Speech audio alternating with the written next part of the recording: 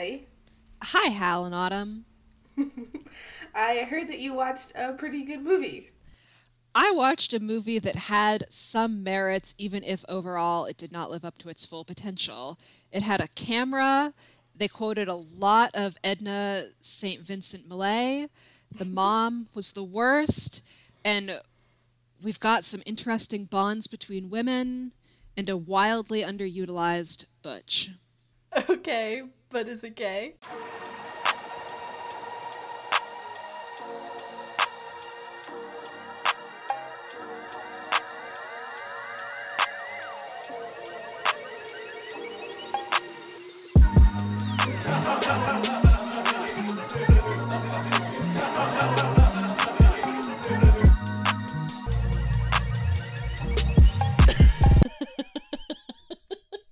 I just talked about the Butch, Autumn. But that's the line, Maddie. That's a good point. Hi, everybody. Welcome to Okay, But Is It Gay? Thanks for sticking around for season 2 or joining us for season 2, whatever the situation is. We're here with our good friend Maddie, who I have wanted to have on the show since we had the show. Maddie's in our MFA program with us. Introduce yourself. Hi, Maddie. Hi, Hal, and also Autumn. My name's Maddie. I write queer speculative fiction. My background is in medieval history, none of which applies to this whatsoever. I picked the movie because I thought that maybe there would be, like, history, because there was, like, period piece stuff, and there was not, which is fine, I guess. Just personal sadness there. And yeah, I write about gay saints and study gay saints mostly. And space. Hell yeah. Gay space saints. Gay space saints, yes. Today we're talking about Snapshots 2018, which is one of those films. I just edited the episode for A Date for Mad Mary, and we talk about that in that episode, how we saw A Date for Mad Mary after a string of real bad ones, just absolute goose egg movies. And so rewatching it, we were worried, like, oh, what if Mad Mary isn't as good as we think it is? It's just that by comparison to Open Cam and other, like, stinkers, it was good. But, like, Mad Mary's good. It's, like, solid. It's got characterization and theme in it. It's got the bare minimum. And it does interesting things. Listen to that episode if you haven't. Snapshots was in a similar situation, how we were just craving a good lesbian movie, and we watched a lot of real bad ones. A lot of them having to do with photography. Yeah. Lesbians are photographers in movies. And I have a couple of theories that we can get into, but I don't know 100% why that is. So Snapshots was in a similar situation where we watched a lot of terrible ones and then Snapshots, and it's like good. It's like good. It's not great. It's entertaining. Good. Solid. Mm-hmm. Entertaining and good are two different things. The symbolism hits you over the head. There's foreshadowing in this. I'm ending the moratorium on foreshadowing because there's lots of good foreshadowing in this, and I'm going to talk about it. And it's based on a true story. Yeah. Is it? Yes, it is. Yeah. Oh, yeah. Yeah. Did you want to talk about it, Maddie? I only know a little man. bit. I just know that when I looked it up, it was like this was based on like the deathbed confession of one of the writers, like one of the writers' grandmothers. And I do think that it's good that it is no longer like deathbed confession. Like we don't have like there's dead lesbians. Well, I mean there is a dead lesbian in this, spoilers, but yes, Not in that way. Mm-hmm. Yes, Yeah, Piper I didn't Laurie's read too not. much more than you. Yeah, the writer visiting her dying grandmother, she said that she, like, received a visit from someone, like, from the love of her life that had died, like, 50 years earlier. So obviously she, like, was hallucinating or had some sort of vision or something. And the writer was just shocked because the grandmother had never mentioned this person before, who was a woman. You know, her grandmother was supposedly, like, married to a man happily, you know, so lots of shockers there. So yeah. Let's there's a list of warnings here before we get into our discussion. Infidelity, this is a cheating movie, I'm so sorry. Discussions of abortion, parental neglect and abuse, ageism, homophobia, and specifically lesbophobia, cancer and death, like death of a partner is big in this. Sexual themes and full frontal nudity for the movie. We open on Rose fishing. Older woman played by Piper, last name Laurie. Piper Laurie. Yes. Which, like, I love that, like, she's there, she's fishing, she's wearing a plaid shirt, and she lives on the lake, and she never picks up her phone, and just the life goals of that, just fantastic. I immediately loved her, and, like, wanted her to find a new elderly girlfriend. 100%. We see Rose fishing and then immediately cut to Patty and Allison. They're by their car. Their dynamic is they've run out of gas and they can't get a cell signal, and their dynamic is immediately established as bickering and tense, and they do not like being around each other. So look forward to that. We get boundary issues from the mom, like, immediately. Like, don't read my texts is what the daughter has to tell her within, like, a minute of them being on screen together. While Allison is working hard pushing the Jeep by herself, her mom is, like, steering the Jeep in the front seat and reading her texts. Like, can we stop? Can we not? Meanwhile, I don't know how the mom didn't find out about the girlfriend sooner. That's a good point, Autumn. Maybe they weren't texting. Maybe they were, like, on Messenger, and the mom didn't look on Messenger. My mom wouldn't think to look on Messenger. That feels unlikely. Also, passcode your phone. Yeah. Or it could have been that, like, the text showed up on the screen, like the alert showed up as it was being sent, and so Probably. she could only see Mark texted about a job. Mark is her husband, got a promotion lined up, don't care about him. Meanwhile, Rose is reeling in a fish, and she, like, moves too quickly, trips over her tackle box, has a fall, and is just sort of sitting on the dock. It's very clear right away that she's, like, okay. It's just that she's sort of sitting, like, defeated, like, I can't believe that I just fell like that. That was so silly, like, on the dock. Continues to be relatable. Yeah. So then Allison and Patty call AAA, finally. The AAA guy fills their tank while they argue about the mom's control issues. Randomly blames it on being adopted. Randomly blames it on Which being makes adopted. no sense. How do those connect? She's, like, protective of her mom because she's adopted. What? Which I guess I could see, but we don't get into it. This dialogue is literally just to establish that Patty is adopted. Yeah. We could have done that in a number of ways, but we have to blame her control issues on her adoption instead. Then they arrive at the cabin after getting gas from the AAA guy, and Mark, the husband, is texting Allison a lot, and Patty is annoyed at, like, the text alert sound going off, and is like, wow, I thought that you wanted Mark to talk to her. Interesting. Never satisfied. They go down to the lake, onto the pier, and find Rose just sort of sitting, and they help her up. And they have this argument about how, like, she should keep her cell phone on her, which I think is fair if you're, like, a person who lives alone in, like, an isolated area. The reason they run out of gas is because there's no service stations around. The AAA guy even makes a comment about it, like, always keep your tank full because it's like living on the moon. I think it's fair if they, like, want her to have her phone on her while she's fishing. But Patty is sort of overbearing both to her daughter and her mom, which I find is kind of hilarious. Rose quotes some poetry. I didn't write that quote down, but she, like, quotes some poetry in response to being smothered by her daughter, and Patty's like, don't don't quote poetry. Don't quote poetry when you're trying to make a point. Like suggesting that this is a thing that Rose does often is like to bolster her point by like citing poetry. I have to say, I would absolutely hate that. But like at the same time, I support her.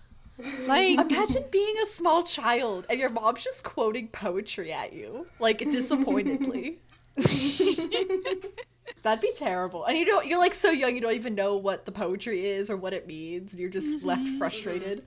My mom used to quote R&B standards at me in order to dismiss my point. What? Can we have an example? I'd be like, this isn't fair. And she'd like give me some lyrics about like a man complaining about an unfair relationship. And she'd be like, that's how you sound. That's strange. Yeah. That's how are you... How is that effective communication with your child? It's not. Mm-hmm. That's what I'm saying about Rose. So Allison is like still texting like furiously with Mark. They're very clearly having an argument. Mm-hmm. She talks to Rose about her promotion. She's a photographer, and that's foreshadowing. Oh my god. She's a photographer, and she got a promotion to do this huge spread about restaurants, like local restaurants. And the fact that it's local places that she's photographing, she's doing the food and also shooting like portraits of the chefs. Mm-hmm. And the fact that it's a local thing is important for a thing that happens later. But like Rose is like, congratulations, I'm so glad. This is like your dream job. That's so great. Allison also talks about how her and her husband have been going through a rough patch. Then Patty arrives with 6 bottles of wine. Yes! And also it mood. looks like really bad wine. Can I, like, just cheap and, like, sugary $7. and terrible? Yeah. Well, that fits the movie. She also says that they found a box of Rose's old stuff in her basement when they were moving, and among that stuff was an old camera and a roll of film, which Rose is really happy to see. So, like, 50 style. It's apparently a color camera, and I don't think that. Oh, I didn't even think about that. Yeah. I didn't even consider Talk that. amongst yourselves while I Google some camera stuff. I mean, like... They're also really good pictures, like good quality.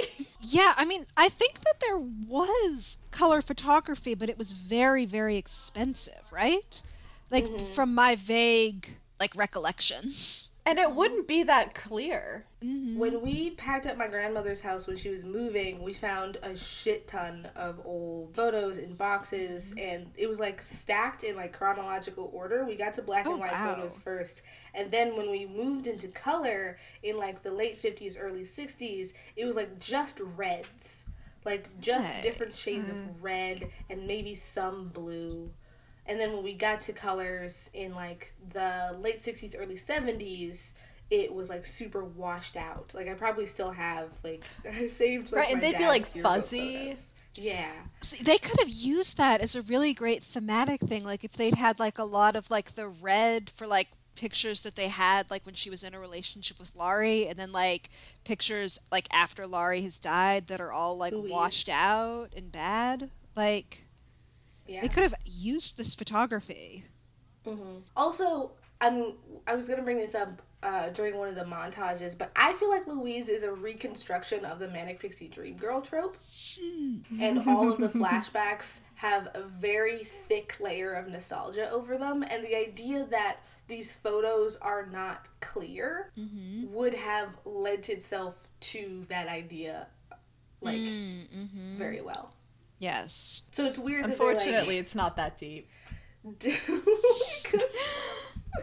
I'm telling you, they gave me this shovel when I graduated with my I'm saying the intent, like we can make it that deep, but I'm saying unfortunately the intent wasn't that deep. So they wouldn't have thought that hard about these things. The intent is never that. I mean, okay, for really good things, the intent is actually that deep. But the intent is rarely that deep. I'm stumbling to it's genius. painfully clear here. So, according to this thing that I'm reading on Flickr.com, Nice. you wouldn't have had like a tiny little home camera. Like the model that's in the movie wouldn't have been a color camera. Okay. Because the technology was expensive and also large. She could have bought Laurie a color camera, like a large, expensive one, Luis, a color camera in the movie as like her husband's business is taking off and they're like becoming more wealthy and buying lake houses. And again, they could have made the photography deeper. Also, they want me to believe that all of those photos came off of one roll of film. It's a good couple dozen. And that it's been taken over a period of like multiple years, too. Just never got it developed. Maybe it was too expensive to get it developed. Maybe. They bought a lake house. They did buy a lake house. And also photos are her job. Yeah. One thing I did like in this moment of the development is that we see like that when the daughter says I didn't look at them, and it shows this like immediate contrast between like her mom who's always reading her texts and she's like, oh, these are your things. And I don't think that she needed the like weird comment about like the like her grandma's sex life in there, but I did like that as like a part of establishing like her character. Yeah. She makes a lot of comments about like people she's related to being hot, and I don't. Yeah. I disagree. Yeah, it felt weird. Like you can say that your grandfather was handsome. You don't have to say that he was hot. Yeah. So we get our first flashback as Rose. I really like the way that flashbacks are always triggered. Like you can see Rose remembering something, either like looking at something in the lake house, because a lot of the flashbacks take place at the lake house, or looking at the photos themselves. They're always triggered by something diegetic in the present time, and I really liked that touch.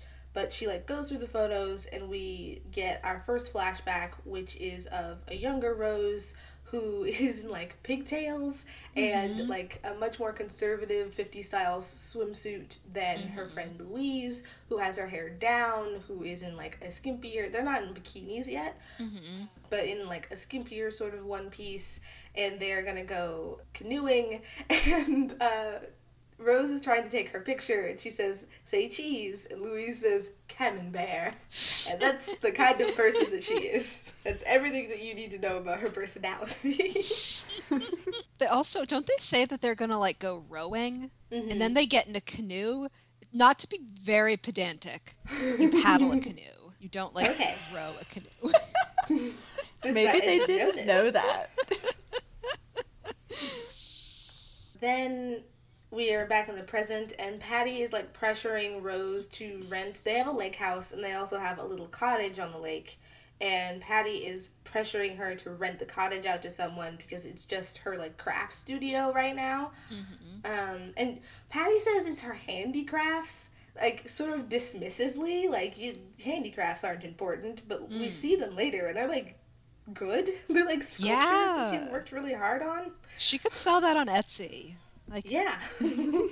Especially given what we learn about her past through the flashbacks and like the ways in which she was not allowed to have a vocation. Like it's really, I don't like Patty dismissing this stuff that she's making like this. Yes, and she dismisses it herself too in one of the flashbacks when Louise says that she's so good at so many things, and then Rose says, oh, nothing that matters. And it seems like, again, she's talking about like cooking and craft. Things that she's really good at that her husband clearly can't do. Oh, then Allison does. I remember we got really mad at her for doing this when we were watching this the first time. Or if not mad, like confused. Allison is having a shouting match with her husband on the phone, and she walks into the room her grandmother and mom are in. You're on a lake. Go outside. Like, girl, I can't be on the phone with like the doctor's office with my mom in the room. Are you kidding me? She walks in just to yell. Just to, yeah. Can we read this as like she does want to talk about her relationship, so she's like opening it up like, but like she doesn't feel like she can just bring it up like organically, like and just like outright say, I want you both's opinion on what's going on with me because it's difficult, and instead she just has to kind of walk in and know that like they'll hop onto it. She's saying it smells like wrong dog in here. I mean, when she hangs up, she immediately says, I don't want to talk about it, and like storms out. Not like that necessarily means anything, but she does say that. And therefore, her mom and grandma follow her outside and say, do you want to talk about this? Yeah, that angered me too. Why? Like, the dialogue is so weird. Why do people say things and then it just doesn't matter? That's mom's, baby. The thing that she's upset about is Mark got a promotion that will move him from St. Louis, where they are living, to Chicago, because Allison's promotion is very specifically, she's photographing local restaurants and local restaurateurs. She can't like do that remotely. And so that would put her job in jeopardy. She's also a photographer, and you can't just, it's not like you can just apply to work somewhere that easily as a photographer. You need to make connections, and usually those connections are very local. And so she would have to start over almost completely from scratch. And her mom is completely unsympathetic. Yeah. Yeah, she's like, I really like my job. And the mom's like, you have a great husband. That was their conversation. Specifically, she says, you're not going to find anyone else better than Mark. Yes. Which just is, like that was gross. Yeah. Nasty thing to say to like anyone, but like to your child who just had a really emotional screaming match with Mark on the phone. Mark doesn't seem that great. No, like the fact that he like just would even think of being like, hey, my wife, you need to like abandon your entire life and move to Chicago with me. Anyone who says that, divorce them. Like, now. Whole man disposal services. Yes, the whole man. Throw him in the lake. It's right there. Yeah, it sucks because we get literally no positive anything about the husband. We never see him. So all we get is all these terrible things from Allison, and then Patty occasionally being like, he's amazing. But she never gives any examples. No. And she's not like a reliable source of like good opinions at any point in the movie. His like positive trait appears to be is man. Gross.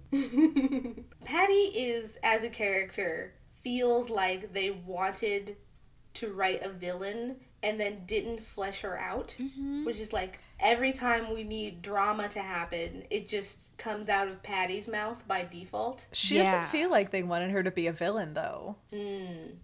She has based on the ending. She just says terrible things. But that's what villains do. I think they want her to be like complicated and gray, but for you to still like see her as like a person whose experiences have like shaped her into what she is.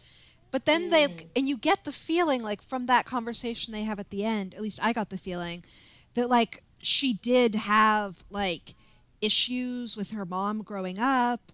But like she's so nasty that it just doesn't compute to sympathy. Yeah. And we get nothing with Rose as a mother.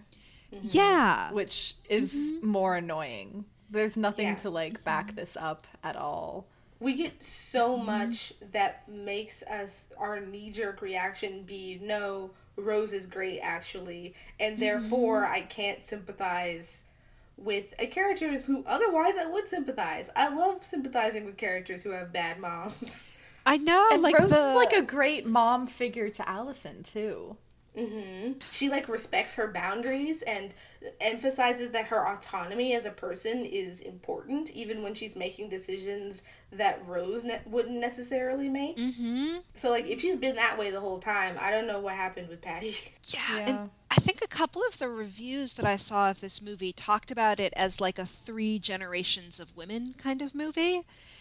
And I think that it maybe wanted to be that like, you know, women pass down all sorts of shit mother to daughter, but it just didn't like, it didn't go into that, like that connection between the mom and the grandmother enough. Like maybe if we'd had flashbacks to like other periods in time when she was a child, like if, for example, they had not killed off, I really want to call her Laurie, Louise, and had instead sort of gone into maybe my mother, like the mother is unhappy in her marriage and was having an affair for years and years, and that passed on like trauma or neglect to her daughter, which now she's taking out on her daughter, and like how like a competing needs kind of thing, and like really actually go into like the consequences of the relationship as opposed to, and then she died and I never did anything gay again in my entire life.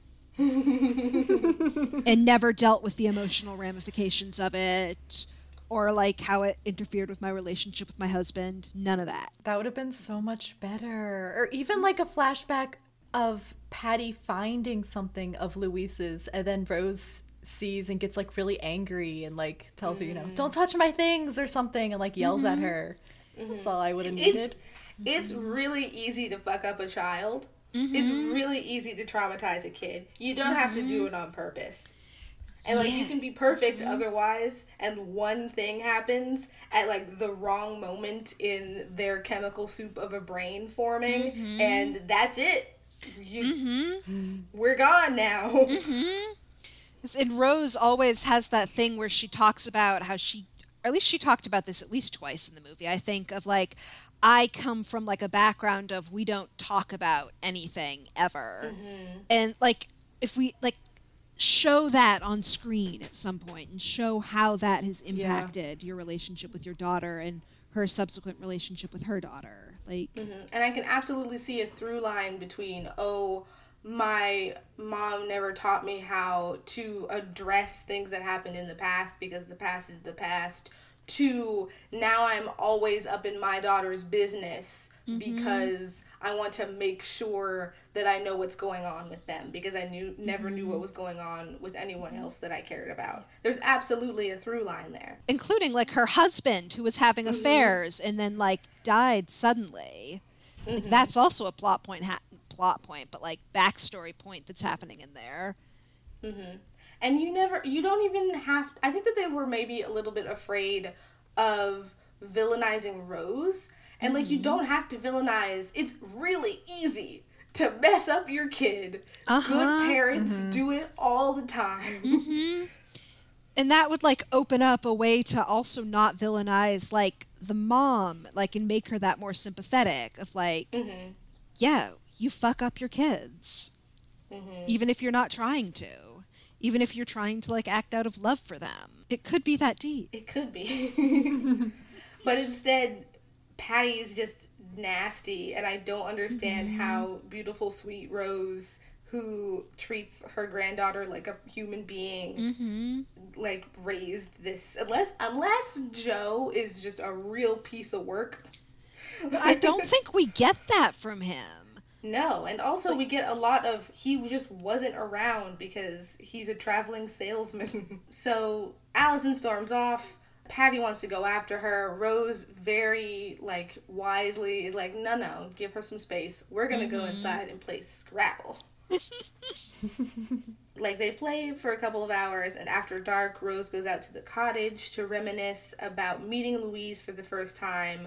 We see a lot, or a couple shots of, she makes these, like, wind chimes and decorative wall hangings out of like she's collected driftwood and like pretty rocks and feathers and things that she's created sculptures out of, and it's like cool stuff. And she meets Louise for the first time when they were vacationing at this cabin. Louise like spotted a red-tailed hawk feather on the ground and like gave it to Rose because Rose seemed like she was really interested in it, either to make a fishing lure out of, or this was maybe like the beginning of her starting to do this sculpture stuff. But she's like getting ready to go fishing. And fishing is like her thing, it's like the one hobby that she has outside of wife. And the feather is symbolic. Yes. Louise like cares about her and cares about the things that she's interested in and things that are important to her. Just gonna help her spread her wings and fly. Like the red-tailed hawk, or not. I do have to say, the like first impression that Louise gives here. I mean, she shows up and she's like immediately really nosy about like Rose's business, and then starts spouting poetry off at her. And if someone did that to me, I would never want to see them again. And like invites herself over for dinner. Yeah. Like that night. What if they had plans? I want to have dinner. My husband and I should have you and your husband over for dinner. Except we're renting like a much smaller place than you're renting, so we only have a hot plate. So you'll have to have us over for dinner. And Rose is like, "Oh yeah, you should come over." And Louise is like, "Tonight." I guess she's got to double her food tonight. now. I hope she has time to go shopping. They made big portions back then. And Rose says that she's bold. And Louise is like, "Oh, I've been called a lot of things, but never bold. Bold is a compliment. I like that." I also feel like this, like a lot of the dialogue does not sound like 60s dialogue. Like, no, not at all. That's very like commenting on like, I don't know, like post 90s feminist discussion, not like 60s. That bugged me. The dialogue in general is really bad. I feel like this plays into my theory of nostalgia and the Manic Pixie Dream Girl trope. So if you don't know, dear listener, a Manic Pixie Dream Girl is a type of female character. Sometimes they are other genders, but mostly they are female, and they have a male love interest, and they are quirky and fun and cute, and they come into the drab, weary life of a male character with no personality, and they go, "Hey, did you know that life is good, actually?" And then they die mysteriously, and the man is left to be inspired by them. And they have no personality beyond their, like, manic quirkiness. Yeah, beyond liking vinyl. And they often have, like, dyed hair. I was gonna say colored hair.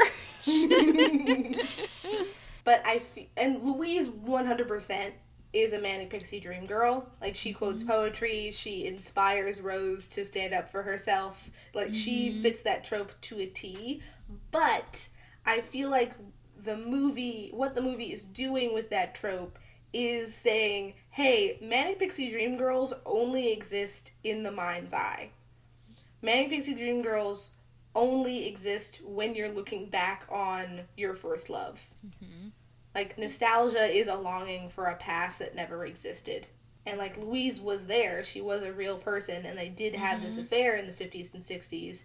But it probably wasn't as filled with very frank discussions about women's rights. And Louise probably wasn't quoting poetry quite that much. But those are the things that are sticking in Rose's memory of Louise, and therefore they become defining features in these flashbacks, which are completely taking place inside of Rose's head. I don't think they met each other in the 50s.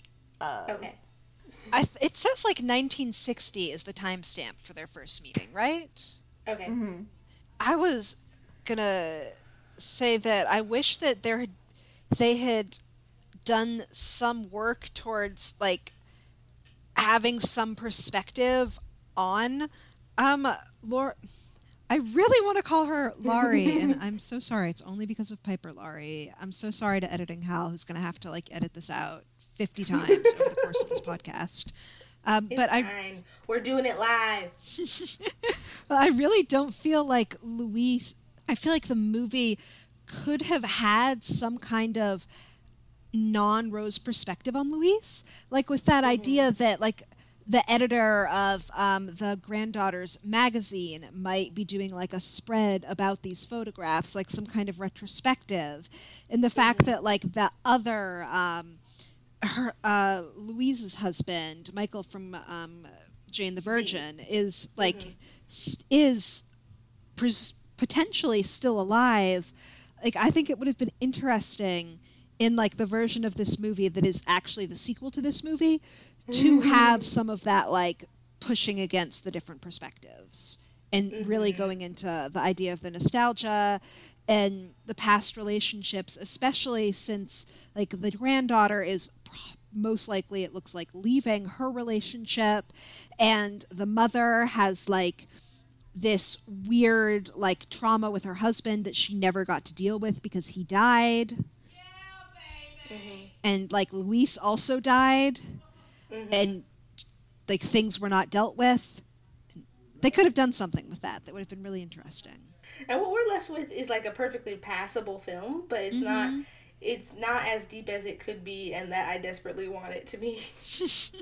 In the present, Rose looks through more of the photos in the cottage, and then Allison comes in, looks at like her sculptures, like compliments like the art and stuff that she's made, and this is where we get Rose like dismissing the things that she's made. She's like, oh, it's just a thing that I do. It's like, but it's a thing that you do well, and it's a nice thing. Some production, even if she did it badly, why do you gotta? Yeah. Yeah, it's like a thing that brings her joy. That's all you need.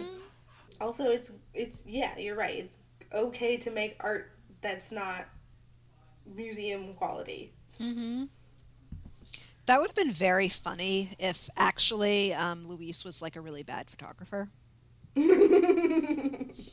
Well, she went to school That for would have it, we been. learned. True. I mean, she also got kicked out of school.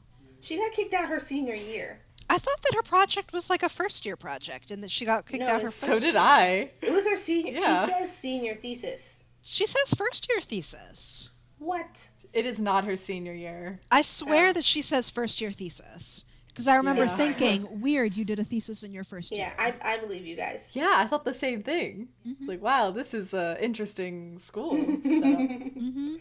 I believe y'all. But then Allie talks about no longer being in love with Mark. Yeah.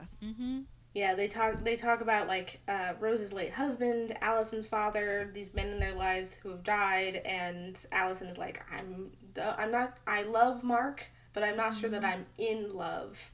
And then Patty materializes because she heard people bad-mouthing Mark. Materializes to ruin this very poignant moment to demand that they all look at the moonrise together. Allison is super wine drunk already.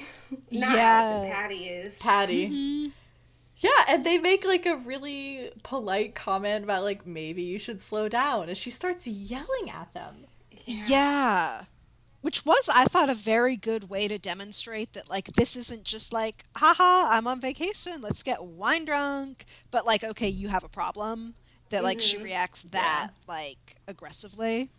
They didn't go into it, I don't think, much after that, but... No. Absolutely not.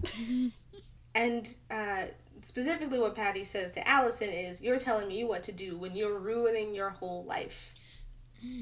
Which is like, wow. How is she ruining her life? Yeah. She's ruining her life by, like, protecting her career instead of following her man to Chicago. And this is where I think she says she doesn't want kids also, and Mark does. Yeah, like, Mark really wants to, like, leap into, like, having a family, and she's... I think this was also the moment that I actually clued in that Mark was her husband, not her boyfriend.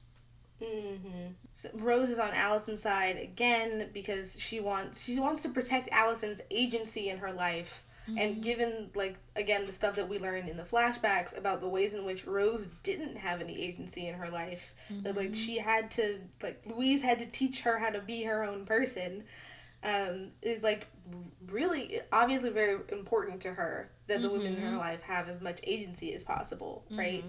And I think that's a really good, like, character detail for her. Like, she's so staunchly on Allison's side because she didn't have anyone on her side except for Louise, and Louise couldn't really do anything.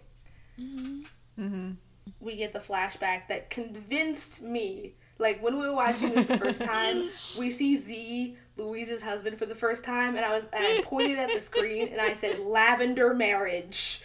Yes! Oh, but did you also low-key think that they were going to end up in, like some kind of, like, orgy or, like, shared open marriage, something with that? Like, yes. Yeah. The vibes between him and Dave Karofsky.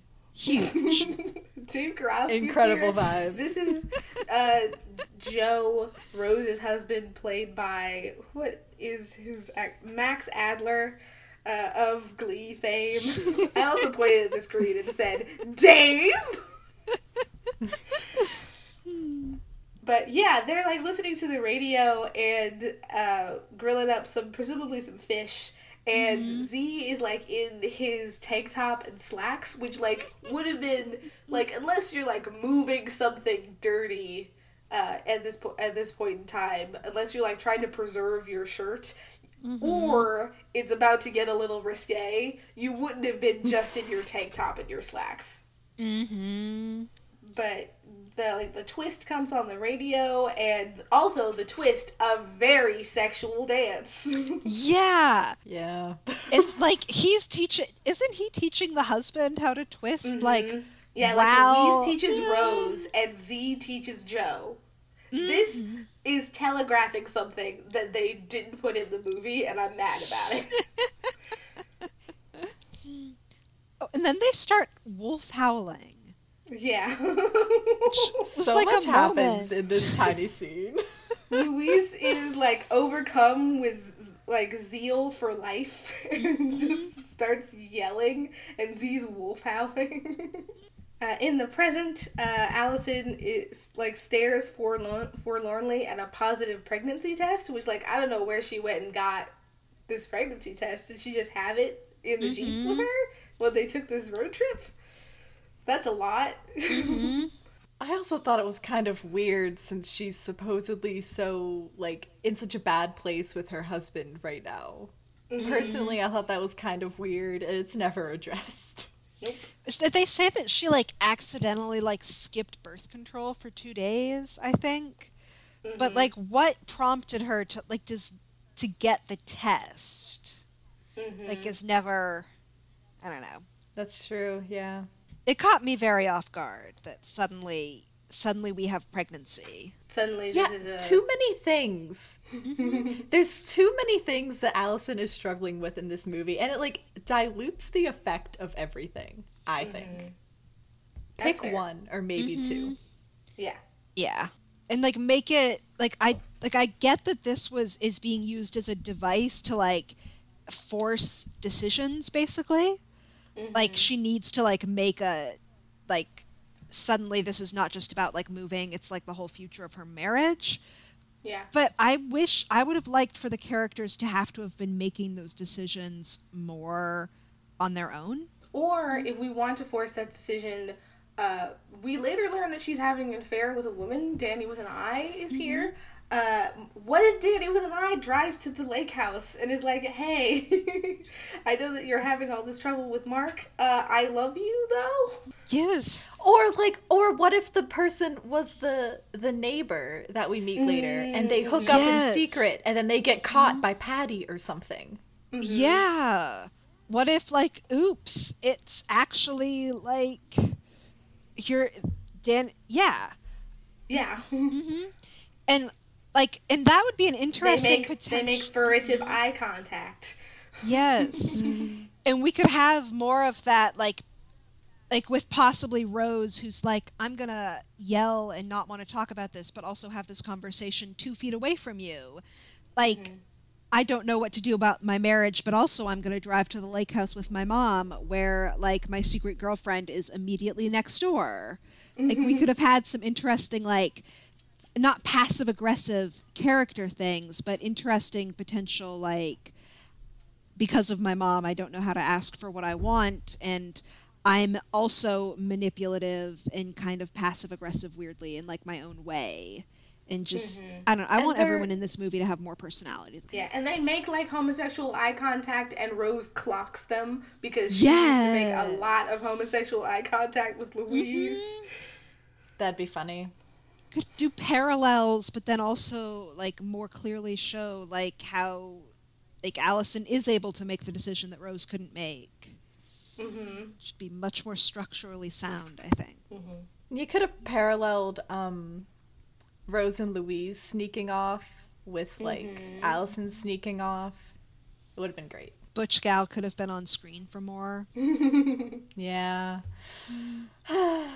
So, Rose goes through some more photographs. Like, okay, Allison is staring forlornly at this pregnancy test, and Patty is banging on her door and demanding that they talk. And it's like, that's not how you do it. Well, Patty's drunk also, let's remember. Also that. But yeah. That is a thing. Is Rose also drunk for, like, half of the present time movie? Because she's, like, often, I think, holding, like, a glass of, like, whiskey or scotch. I feel like sometimes it's iced tea. Oh, okay. Yeah, I thought there was just one specific scene where she does pour, like, whiskey. Oh, okay. And that's how we know that it's, like, serious. Is that, like, oh, she's not drinking iced tea anymore. She got out the Jack Daniels. Ah, okay. I think I just saw the Jack Daniels once and projected it across all of her other drinks. Allison then, like, looks up abortion clinics nearby, and Patty, like, goes to bed, and, like, I think that this is either one of her father's shirts that she's smelling or one of her late husband's shirts. It's never it's never, like, zoomed in on, but she like gets a men's shirt out of a drawer and like presses it to her face. Why would her husband's shirt be there, though? She brought it with her. Okay. Or if it's like if it's a family lake house, then and like this is like their bedroom in the lake house, then I could see like keeping clothes there. But we don't know because the movie doesn't tell us. No. Yeah. Then we get another flashback. It's Louise and Rose and Joe in like Rose and Joe's apartment. The couples in these flashbacks are Rose and Joe and Z and Louise, and I disagree. Yeah, that's stupid. But Louise said women's rights, and Joe said open mouth insert foot. Yeah. I mean, what did you expect him to say? Nothing. I expected him to keep his mouth shut. Louise is like, it's silly that we as women can't have our own bank accounts without, like, our husband's permission. And Joe's like, well, why do you need your own bank account? And it's like, well, what if the man isn't there, dingus? And, like, he travels all the time, too. Like, you would think he would actually be like, what if my wife needs to buy anything during the week? Yeah. Well, she's not really her own person. Well, you see, Louise is asking Rose questions, and Joe keeps answering for her. And I hate him. Yes. Yeah. Typical man.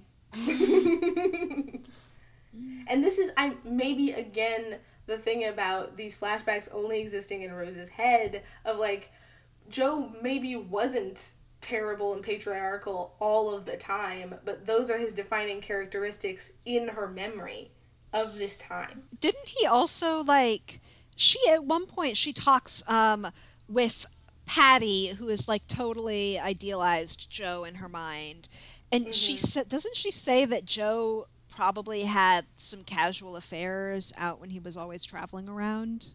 But they just didn't talk about it. I mean, yeah, but so did Rose, so, like... Yeah. And it would have been so interesting if then later in the movie she was like, yeah, all those casual affairs that we didn't talk about were with men. Also that. And it was just like, I won't ask about your boys and you won't ask about my girls. Like... Well, that would be a better movie.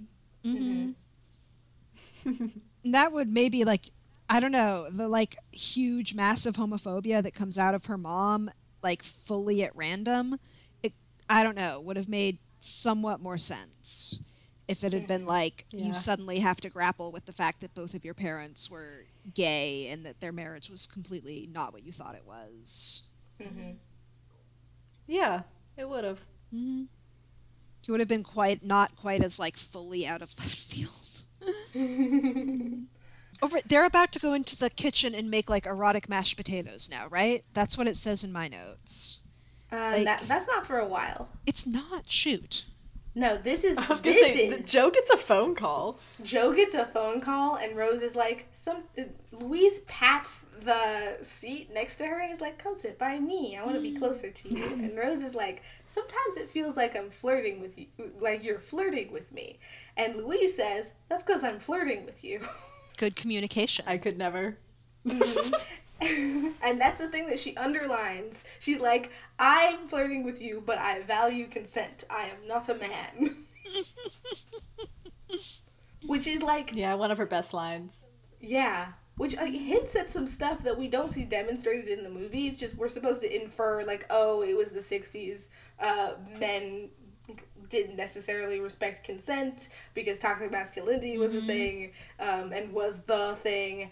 And so, like, obviously Louise is like this, but, like, if she had a tragic backstory and, like, Z is a guy who is, like, maybe gay or maybe a baby feminist and therefore does value consent, like, we don't get a lot of their marriage. We and really I'm don't. interested in it because I want Z to be gay so bad. And, like, the way that he dresses, I think that they're only doing this because clothing of this period wasn't very varied for men, especially the way that it was varied for women.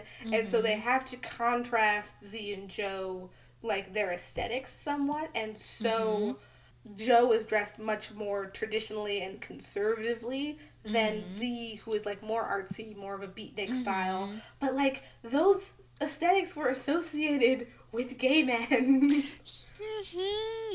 Then what do we get? Rose says that she admires her daring, does not tell her to stop flirting with her. This is something that I want to point out. Yeah. This is also where Rose reveals that she didn't go to university, even though she wanted to, because her father said that it would be a waste. And then very soon after, she met Joe, and so it wasn't necessary that she go to university. She had a man who had a job, and therefore her life was complete. I would be interested to know Patty's, like, career and like education and all that. It's weird that we don't get that. Yeah, like, is this one of those situations where, like, only as a grandparent does she, like, did Rose, like, I don't know, uninternalize some of that and, like, actually live it out in her granddaughter, but, like, her daughter, like, still got everything, and that's some of why Patty is always so angry that Rose always takes Allison's side? Or, like, did Patty just get all the regular opportunities? Or was Rose, like, a little too pushy with the whole you need to be a career person thing? Yeah, so many interesting All excellent options. questions. All excellent questions that the movie is not interested in answering. Yes, this would inform the relationships between these women so much. Yeah, all Patty tells us about, all she wants to talk about is, like, the men in her life. Allison's husband, her dad, and her late husband, which is the next scene, her ranting about her husband. So... Yeah, Patty finds Rose in the living room either very early in the morning or very late at night. Patty's hungover.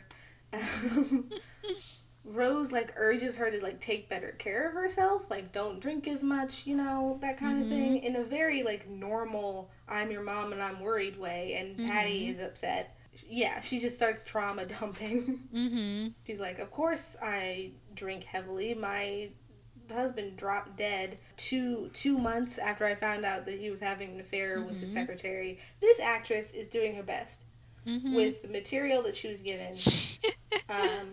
It's not great. Oh, I also thought she was a bad actress, though.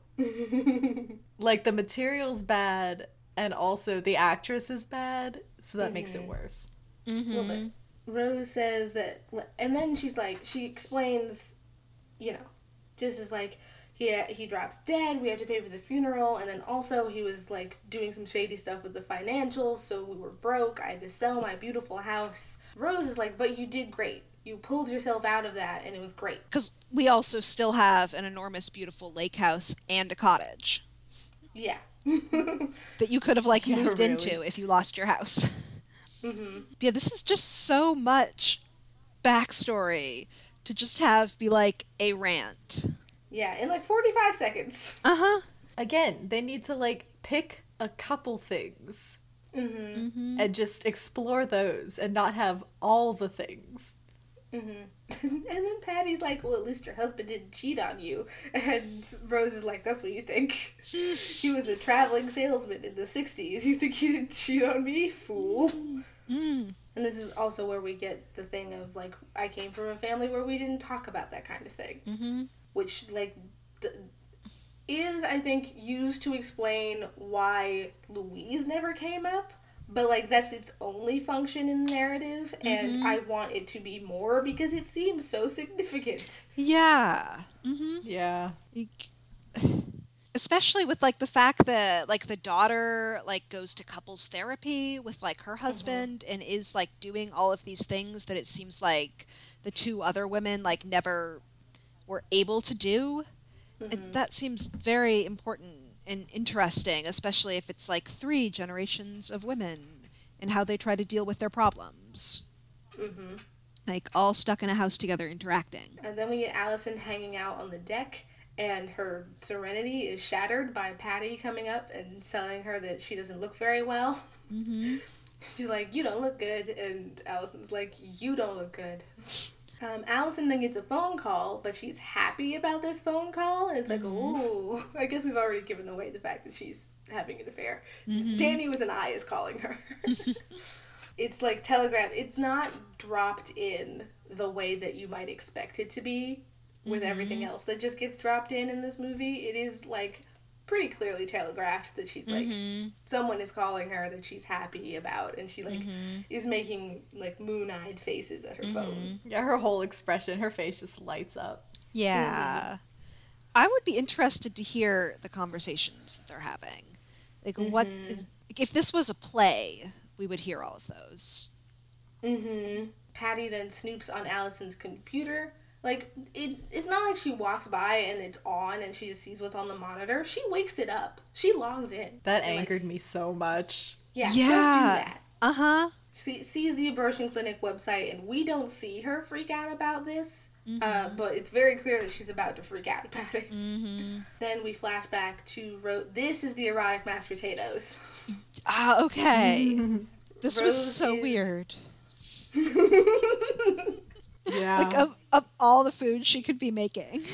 She's making a fish bake for dinner, and they're gonna have mashed potatoes on the side. And I don't know about, like, a creamy mashed potato with a fish dish, but Louise is there. Joe is also, like, out on the deck, and Z is late, and Louise is like, never wait for a drummer. And I've written here, ma'am, does your husband have a boyfriend or not? It feels like they're telegraphing that Z is always out because he's, like, making out with a bassist. Yeah. But that's 100% not where the movie goes. Yeah. But it could go there so easily. Like that Christmas scene when, like, Joe is like, oh, I want to try pot. Like... Even if they want to keep Joe straight, you're telling me that Z's heterosexual. You're telling me that this man... No. Just the way that they're styling him is ridiculous. Yeah. Louise is in awe of Rose's cooking skills, and Rose once again is like, oh no, it's just cooking. Like, it's not a real skill. It's just a thing that I'm expected to do as a woman. But, like, Louise can't cook. Louise can, like, microwave stuff. She can spout poetry at the fish. Helping someone make mashed potatoes is a love language. I mean, that's valid. Like, potatoes are love. Yeah. But, like, I just don't understand, love is stored in the carbs. You're so right. I don't understand, like, the close-up of, like, pushing butter off of, like, room temperature butter off of a knife. And then the milk, they, like, pour milk into the potatoes, and it's so sensual. Yeah. Well, that was just because she, like, got up right behind her. That's why. It had nothing to do with the milk. They're making, like, lemon fish, though. Like, I feel like you could do so much more with, like, I don't know, squeezing out lemons. Like, and also, if I can get gross really quickly, I feel like it makes more sense to have an AMAB person in this relationship if milk is going to be the thing that's sensual. Oh my god. Bye. Canceled. Listen, visual language exists out in the world. No. Yeah. I had to hear that and think about it. Oh my god. So, like, this should have been, like, the sexy scene with, like, Joe and Z. Where Z is like, yeah, I know how to make mashed potatoes. I'm an enlightened man. Intense homosexual eye contact as we like pour milk. Exactly. Then, this is where the kiss happens. Rose, like, turns around. Like, so Louise has, like, bracketed Rose with her arms, and Rose, like, turns around, and Louise leans in and stops. It's very specific that she stops and lets Rose come to her, because she values consent. Yeah, I liked that. That was great. Details like that are great. Yeah. And then I've written here, Z, you dickhead, your wife is on a date. He, like, comes in and is like, man, I had such a good time in the studio today. It smells nice in here. What you guys cooking? Like, go away. Interrupted. And then, like, he goes out on the deck, presumably to hang out with his love interest. And Louise says that she will teach Rose to be bold if Rose teaches her how to fish. How complicated is fishing? That was extremely easy. Yes, that's been my experience as well. That kept, like, the fishing they're doing. They're not doing, like, fly fishing, which is actually difficult. They're doing regular fishing, which is, unless, I don't know, they have weird difficulties putting the worms on hooks or something. There's absolutely nothing to it. The two actions that we see Louise attempting under Rose's guidance are reeling the fish in and also casting her line by herself. Don't seem very difficult. Also, Patty later, she, like, words, like, I never learned how to fish. I don't know how to fish. And, like, you put the line in the water. Yeah. Like, if this was supposed to be something about, like, a skill that her mother has that, like, she feels excluded from, then I feel like they needed to pick something that was not, like, fishing, which Yeah. like her crafts or something. Or they could have said, Rose went on long fishing trips a lot. Yeah. And didn't take Patty with her. Yes. And she felt left out. Mm-hmm. Like, it's right there. It's so easy.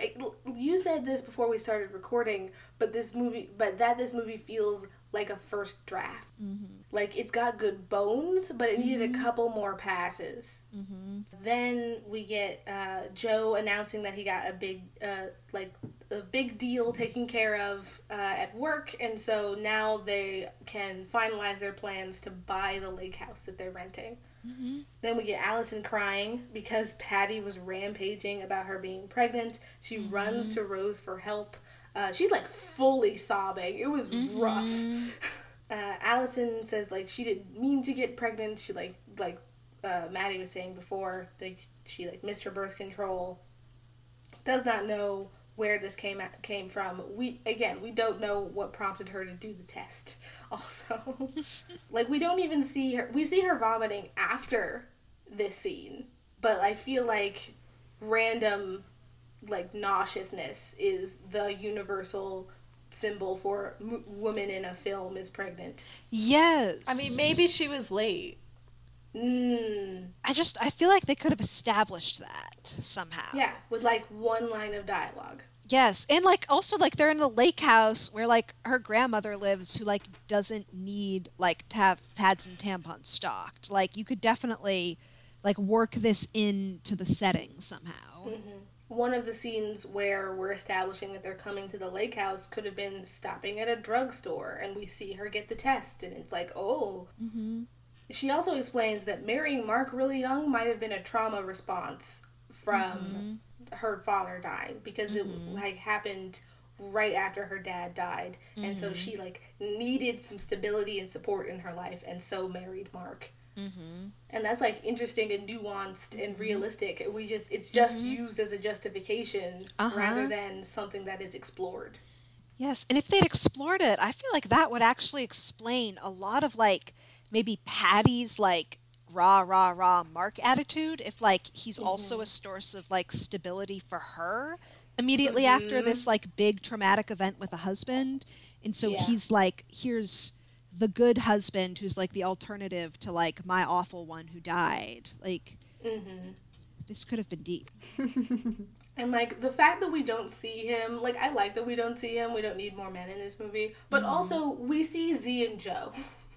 And so it feels a little unfair that we don't see Mark. And also, so much of the drama in this movie revolves around stuff that he's doing.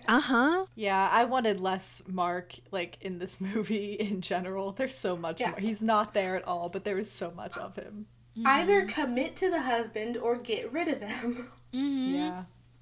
Like, we don't even need, like, Allison is cheating on her husband. What if it's just, like, Allison is super focused on her career as a photographer and is, like, at the age where Patty got married. And so Patty is like, when are you going to get a stable boyfriend and get married? And that's the thing that they're fighting over. Like, moms be like that. Yeah. Then we get, and Rose very specifically asks what she wants. Like, Allison is like, I don't know if I want to divorce Mark. I don't know if I want to keep the baby. I don't know if I want to do this. And Rose is like, focus on one thing at a time. What do you want to do right now? It's clear that, like, hearing about the abortion, she's like, oh, I don't know about that. I wouldn't do that. But at the same time, she's not telling Allison not to do it. Yeah. Which is real good. We never see that in characters. I also love that she asks if Allison wants her opinion before she gives it. Yes. That was so refreshing to me. Oh my god, yes. She's such a good grandmother. She even goes, she's like, well, in my opinion, and then she stops and is like, do you want my opinion? Amazing. And the thing that she says is that you gotta tell Mark. Mark's gotta be involved in this decision somehow. That makes sense. Too bad we don't get to see Mark be involved in that decision. Yeah. Yeah. And this would be an excuse to, like, bring Mark on screen if, like, she calls him and says that and Mark drives to the cabin and, like, we can actually, or I guess to the lake house, and, like, the audience gets to actually meet Mark and sort of make up our minds about him as a character.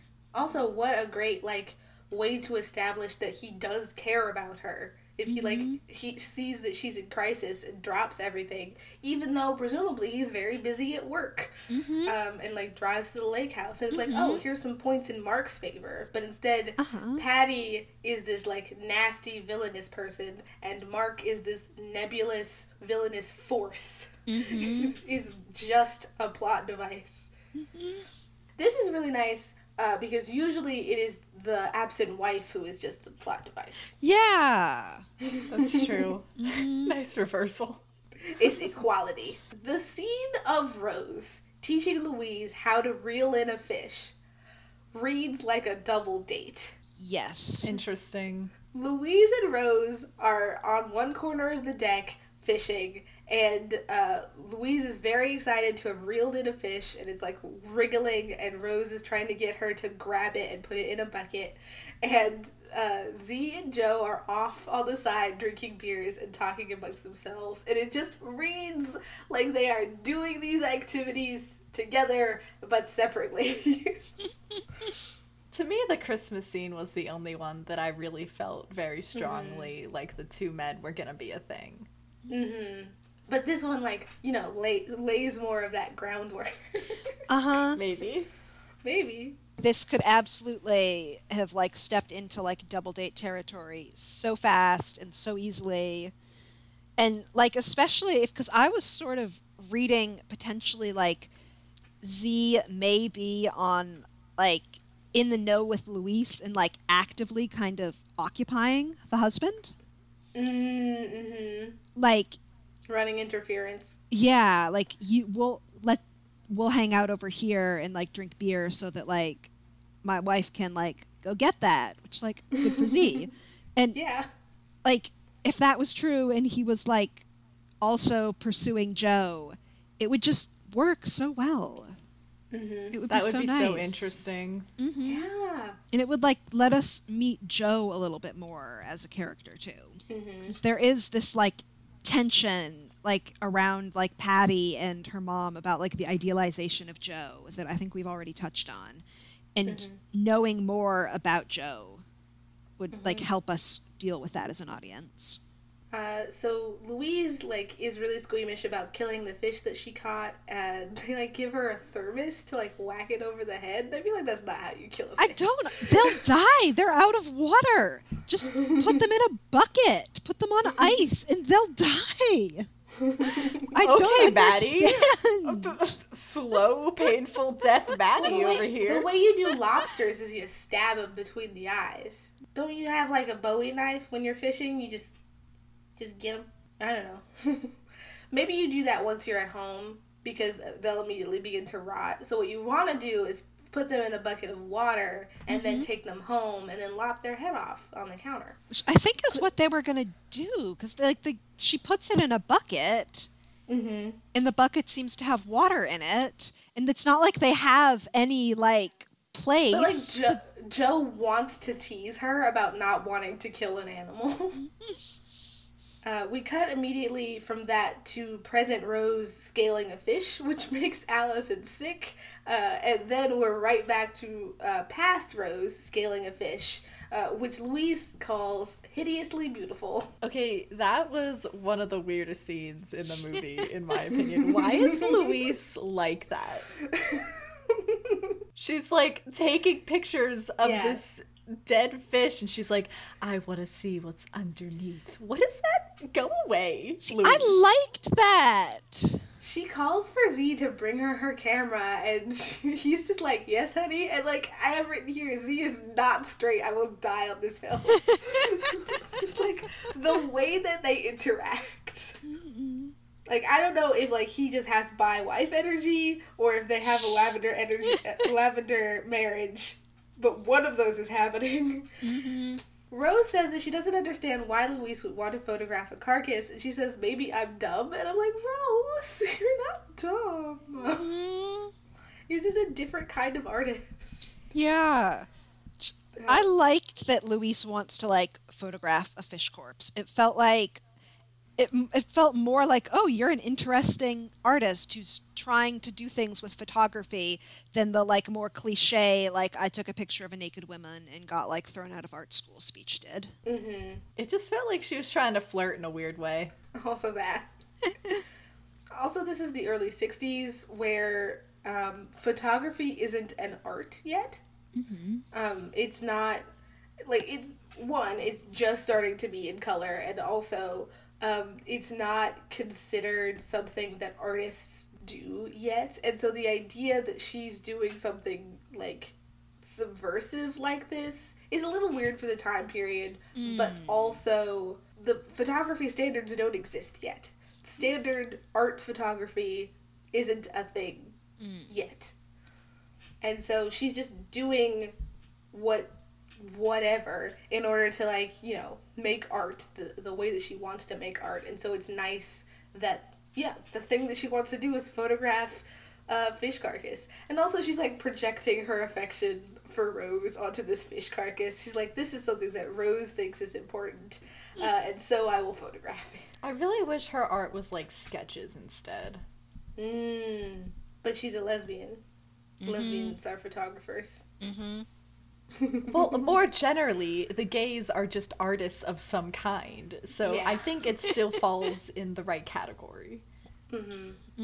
I feel like photography is an easy thing for if you're gonna. So the gays are artists, and so when you're picking the art that they want to have them do, photography is the easy one. Because, like, if they're a painter, you have to get someone to make all of their paintings, and also they have to be good so that we believe that, you know, this person is good at art. But if they're a photographer, people making movies are already good with cameras. People making movies are already understand what makes a good photograph, or they know someone who's a really good photographer and can bring them on to take the photos. And so it's just, and also we can see visually a photograph, and also an audience will be like have a passing familiarity with what makes a photograph good or interesting, because we all have cameras in our pockets. And so it's like an easy thing to make the art character a photographer in order to display their art on screen. That's my theory of the lesbian photography movie. Lazy.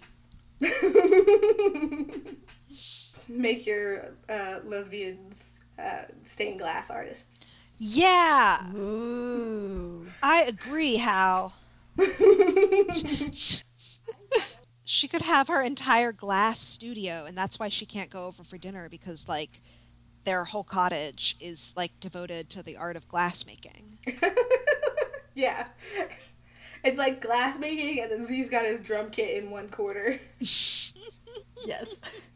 Yeah, then we get the story about Louise getting kicked out of the Toronto Art Institute for including a single nude photograph in her thesis. I thought it was a senior thesis. Maybe it was a first year thesis. I don't know, like, you gotta be kind of stupid to include nude pictures. Like, she knew that was gonna happen. That's just dumb. I'm sorry. But art It is about subverting expectation.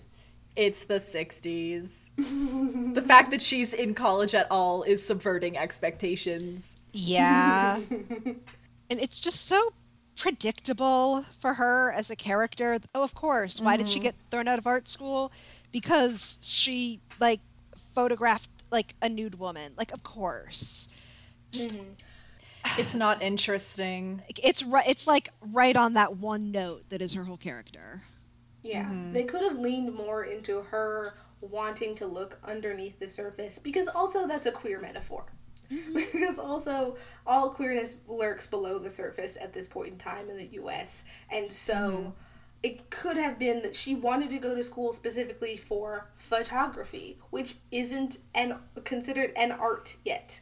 It's not like you are a photographer because you are making a book for a travel magazine, or you're a photographer because people want family photos taken. You're not a photographer because things are beautiful and you want to stage them in beautiful ways and make beautiful pictures out of them. Like, what if the thing that she wants to do is photography and no one does that yet? And so we as the audience know, one, her being in love with Louise is okay, and also her wanting to be a photographer is valid. So she's like ahead of the curve in these two ways, and so we're connected, and the photos are connected to this love story already, and so we've connected the art of photography to queerness itself. It would have been really easy. And again, it that would, have like, been good. parallel so well, like the Allison, the granddaughter, like, she can either take her, like, photographs, or she can, like, move to Chicago and be a housewife. Like, it would be so easy to like do this narrative symmetry or parallels, whatever it is. Again, this movie just needed a couple more passes in front of a workshop. The bones are there and they are strong. Rose says that she doesn't want Louise to kiss her again, and Louise agrees, but she does, like, tease her with the camera. She's like, okay, and then takes a picture of her really quickly. Then Allison tells Rose about her marriage, how Mark is, like, super controlling and smothering. Like, he gets mad if she doesn't text him back right away, wants to know where she is at all times of day, and it's like, red flag. Oh, yeah. I was just gonna say that her therapist said that she married her mother, and that grossed me out. Also, this would have lended itself really well to Mark then racing to the lake house when he finds out that Allison is pregnant. Yeah. And then we see him on screen, and maybe he does something, like, messed up, and Patty sees that and is like, whoa, I romanticized you in my head, dear sir. She has, like, clear character development for Patty. And, like, active support for her daughter. Not that just, like, fireplace scene at the end. Oh, is this when Patty watches Allison call Mark? Because that scene, like, triggered my fight or flight response. I was so upset watching that scene, because she calls Mark, and then when she hangs up, Patty's, like, smiling in this really gross way, like she won, and I just hated it. Yes. And she's like, well, now that you've told Mark, obviously you have to quit your job and be a wife and mother. Mm-hmm. Yeah. And also weirdly makes it about her. Mm-hmm. She's like, you can't get rid of the baby because I have trauma around terminating a pregnancy. Yes. Yeah. That's is not about you, Patricia. Mm-hmm. She's like, you'll have regrets about terminating the pregnancy, and it's like, it's better to, this is a hot take, but it is better to regret terminating a pregnancy than it is to regret having a child. Ooh, yes. That is a hot take. Controversial take. Once you have the child, then the child exists, and that's a whole person who is going to sense that you resent their existence. You now have an 18-year minimum commitment to that person. Minimum. Mm-hmm. Yeah, and the media always romanticizes, like, regretting getting the abortion as opposed to regretting not getting it. Mm-hmm. And it's gross. Then we get Rose and Louise coming in from this. Then we get this scene. Rose and Louise come in from the rain, and they're, like, soaked through, and so Louise just starts getting naked. Yeah. They're not wearing enough foundation garments. Louise isn't wearing a slip. Mm-hmm. That bothered me. But Rose tries to start a fire in their fireplace, to be clear. And Louise is taking her clothes off, takes her bra off, and Rose is like, titties. She grabs some of Z's. Her and Z have been staying at the lake house instead of their little rented shack. And so all of their stuff is there, and she doesn't have any clothes of her own that are clean, and so she grabs 2 of Z's shirts for them to wear, and she says, very casually to Rose, take off your shirt, and Rose is like, what? 'Cause hypothermia. Yeah, 'cause you were in the rain during the summer. It bugged me. I don't even know why. Not the hypothermia thing, but we have to go put on over large shirts next to the fire. Yeah. Just it is the summertime, and they do put on the fire.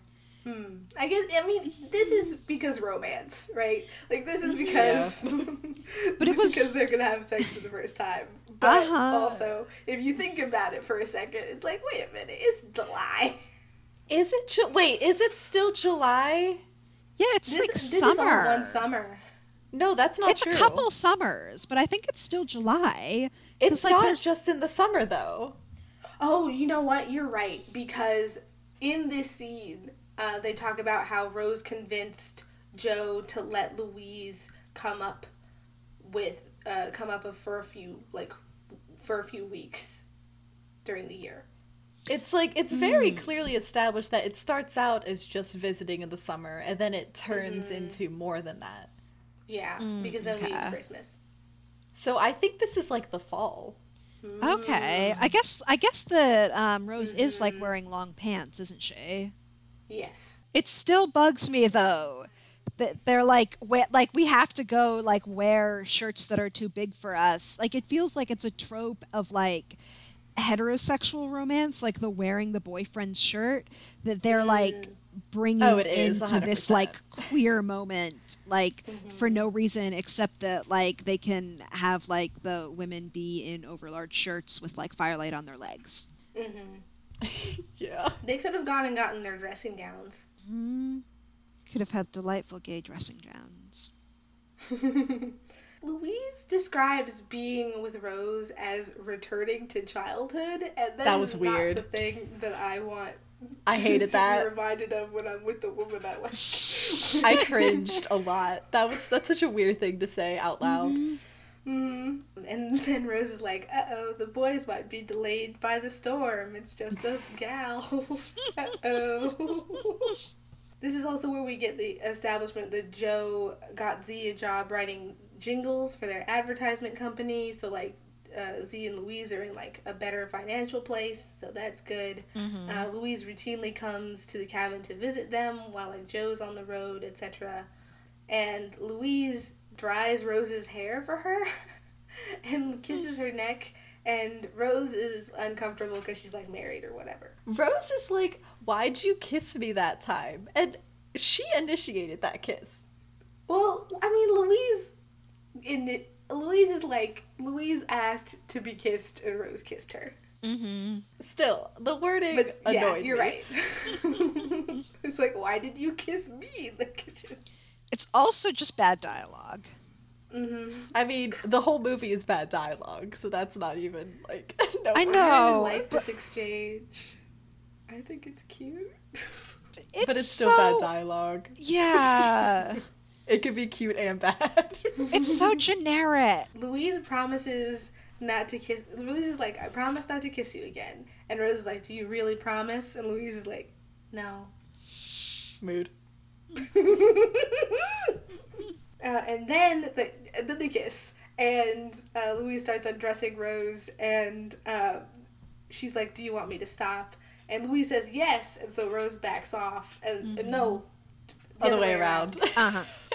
Louise is like, do you want me to stop? And Rose says yes. And so Louise backs off immediately. But then Rose says no. And so Louise moves back in. And that's romance. I just want to say the Yeah. sex scene that follows is so long. Mm-hmm. It is. It- Yeah? My roommate came into the room while this was happening. My mother came into the room while this was happening. My Oh, no. 9-year-old neighbor came up to my window, which was behind me, and knocked on it to play with the foster kittens while I was like lying on the bed watching this. Why do we all have trauma based around this scene? Because it's too long. It's inviting like danger. And it's so slow, so it feels even longer. Mm-hmm.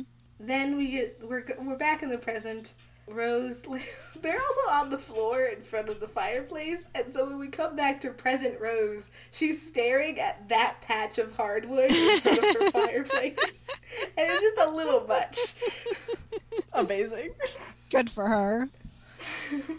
And she like caresses the blanket that they had wrapped themselves in. Like apparently she still has this blanket 40 years later. It's a good blanket.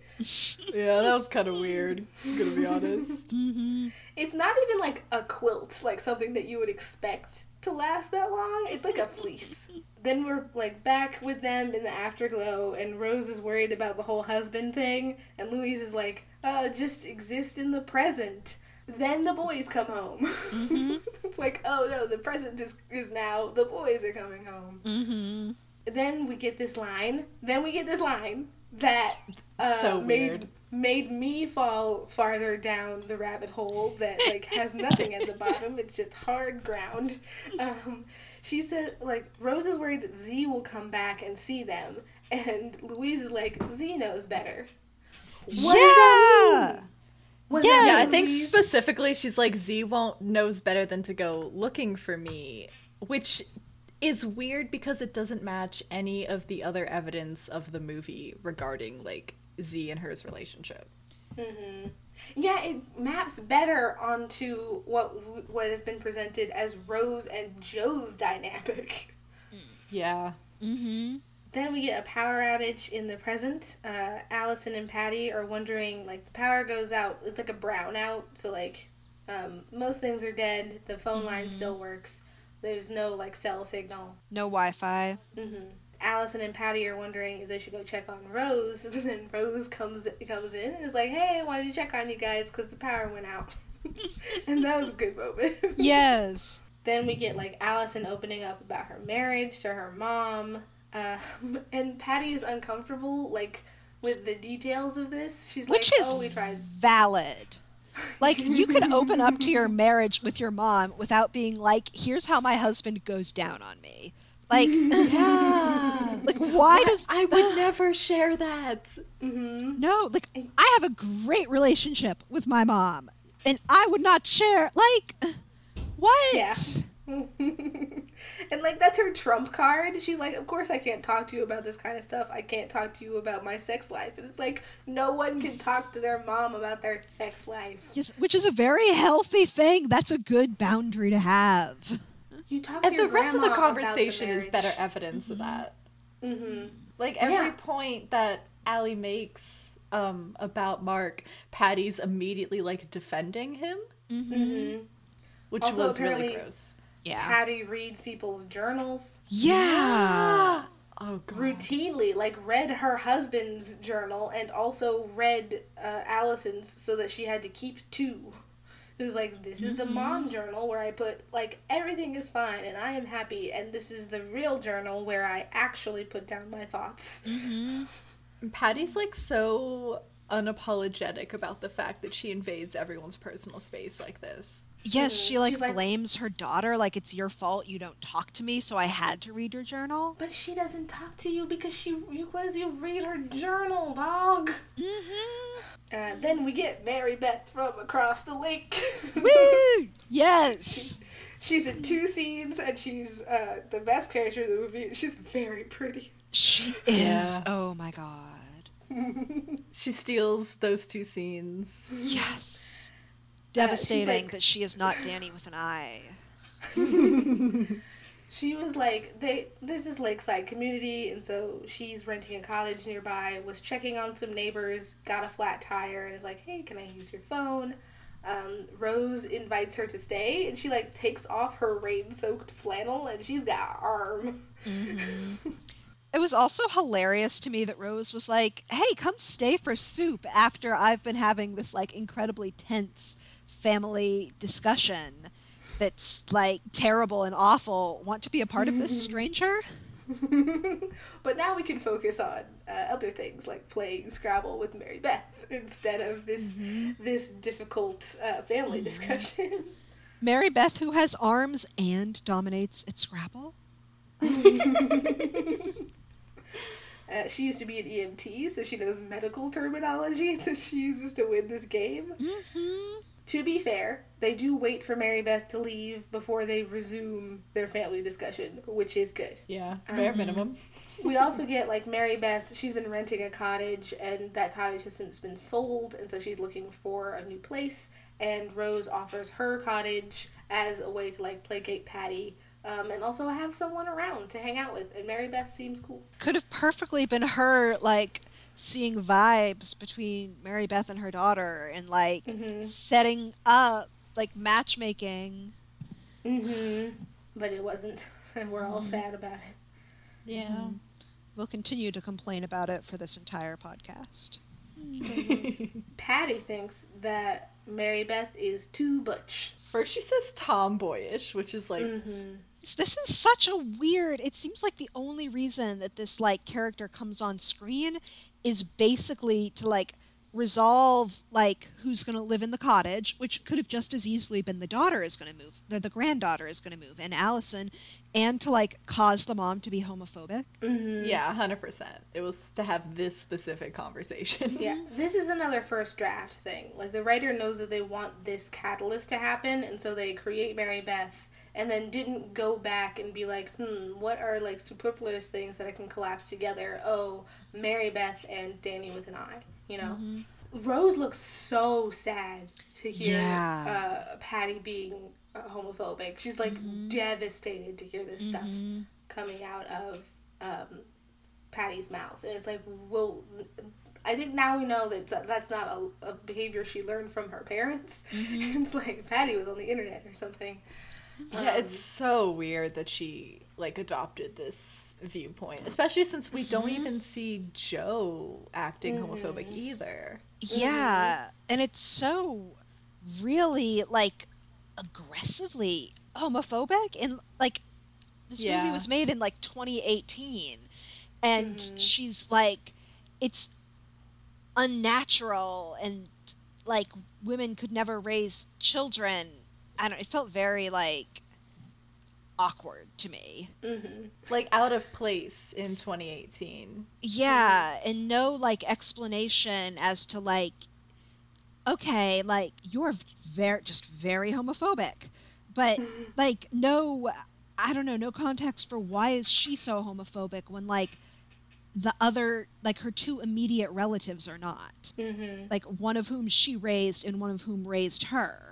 Which, again, I feel like if they had this as a reaction more to, like, her mother revealing, oh, I, like, cheated on you on your father with a woman for our whole marriage, or like your father and I were in a lavender marriage, like something where it was like this has shaken like the foundations of like her world in a way, then it would be at least like I understand this like really aggressive, gross reaction. But or instead even it's if she's just, or even if she's like one of those homophobes who is like, I'm not homophobic, but why does this woman have to be so butch? yes, which like Yeah. would fit her character, I think, better. Allison fires back with, no wonder Dad had an affair, which like, woof. Yeah. Yeah, that's Ooh. extreme. Tone it down, maybe. Yeah. Rose does defend Patty here, which is good. It's showing that she's not against Patty. She's just normally on Allison's side, and now she's on Patty's side because that was uncalled for. Yeah. Yeah. She then tries to comfort Patty after Allison storms off, and Patty is determined to drink and have a bath instead. Mood. Yeah. Then we get the flashback to Louise casting a line by herself for the first time. They just put this line in the water and then immediately run off to go skinny dipping. You at least have to stay by the fishing pole. Can't wait for that fish to just steal the entire rod. And, nothing Fishing better wire's than expensive. like fishing wire in the water when you're also naked in the water. Yeah, that too. Now that Louise knows how to fish, it's time for Louise to teach Rose how to be bold by taking her skinny dipping for the first time. They like run into the woods, stripping off their bathing suits as they go. They don't actually get naked on this run. They make out against some poor innocent person's Airstream trailer. Yeah. Someone's house. Yeah, and like, were you gonna skinny dip at the lake house that like there's a bunch of other people at in the middle of the day? Like, Yeah, that felt not smart. Like, why not wait until the sun sets at least? yeah. Then we get a short little montage of them having fun together. They like take selfies with the camera. Louise monologues passionately to some ducks. Then in the present, Rose goes out to get the paper and sees Allison on the phone again making moon eyes, and it's like, oh, what's going on there? We should call this episode Daddy with an Eye. Then we get the Christmas flashback, which I thought was going to be a confirmation of my theory about Z and Joe being together. Or at the very least about Z, like, being aware of Louise. Yeah. Or just like some kind of like poly group situation, something like that. Because it's there. It would have been so easy. Yes. We're like missing one scene. So Louise once bullied her way into singing tenor in a choir, and then Z says, "My wife has been known to sing bass," which sounds like a euphemism. It kind of does. Yeah. She sings bass is that means something. Like, this could have been the avenue for, like, I don't know, Joe to be like, could you conversation. give us a demonstration? Like, Or of like, Z knows about the two of them, but Joe doesn't. But Z doesn't know that Joe doesn't know. And so when it's just the four of them, Z's like really casually about referencing queerness, and Louise has to go, Z, no, nah. That'd be hilarious. Yeah. Z and Louise kiss, and Rose is visibly jealous. She's like, get away from my girlfriend. Joe and Rose try weed for the first time because they've made friends with these stoner artists. I'm Louise, and I love to flirt with my girlfriend while both of our husbands are in the room. Then we get Rose and Louise going to the kitchen, and Z moves to sit next to Joe. They're in the living room, and Z and Louise were on the chairs, and there's like, it's like a 2 chairs, table, couch type situation. Z and Louise are on the chairs. Joe and Rose are on the couch, cuddled up.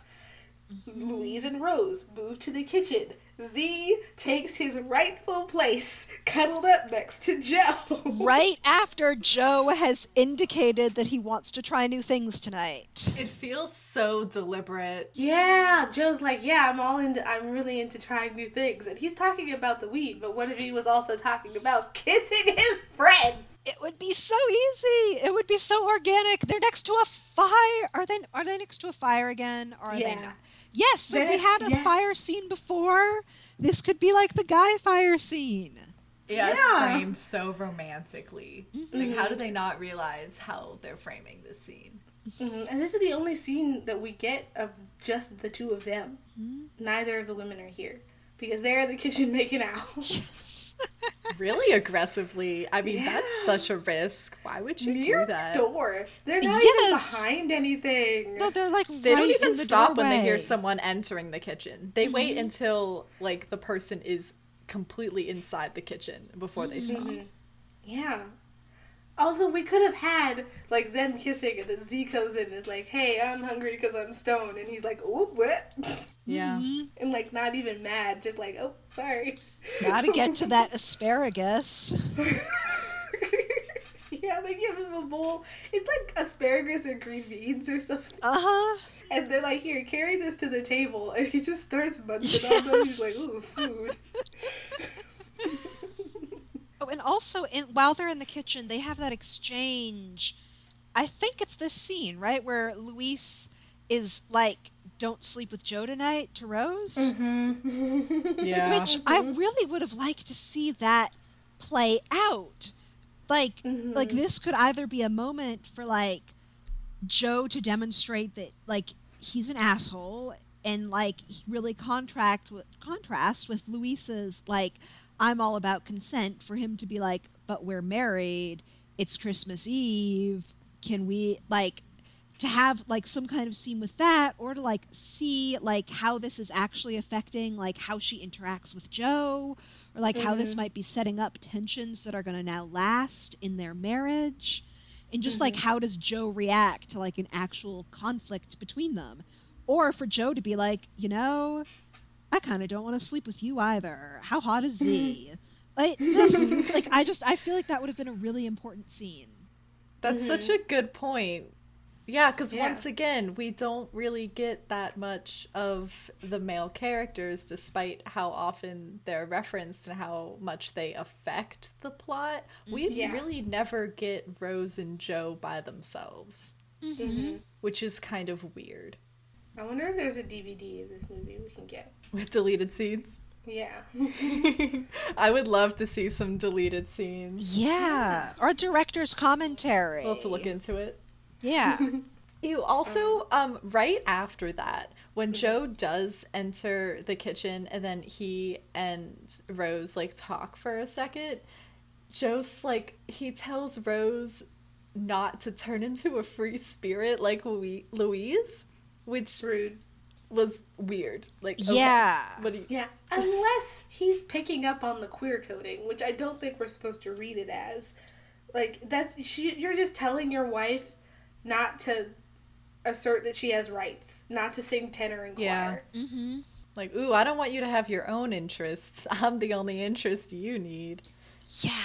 Gross. Then we get in the present, Allison asks Rose for another cup of ginger tea for her morning sickness, and she like apologizes for yelling at her mom, and they're all out on the patio, and she's like, I'm sorry that I yelled, I shouldn't have said those things. Also, I have something to tell you.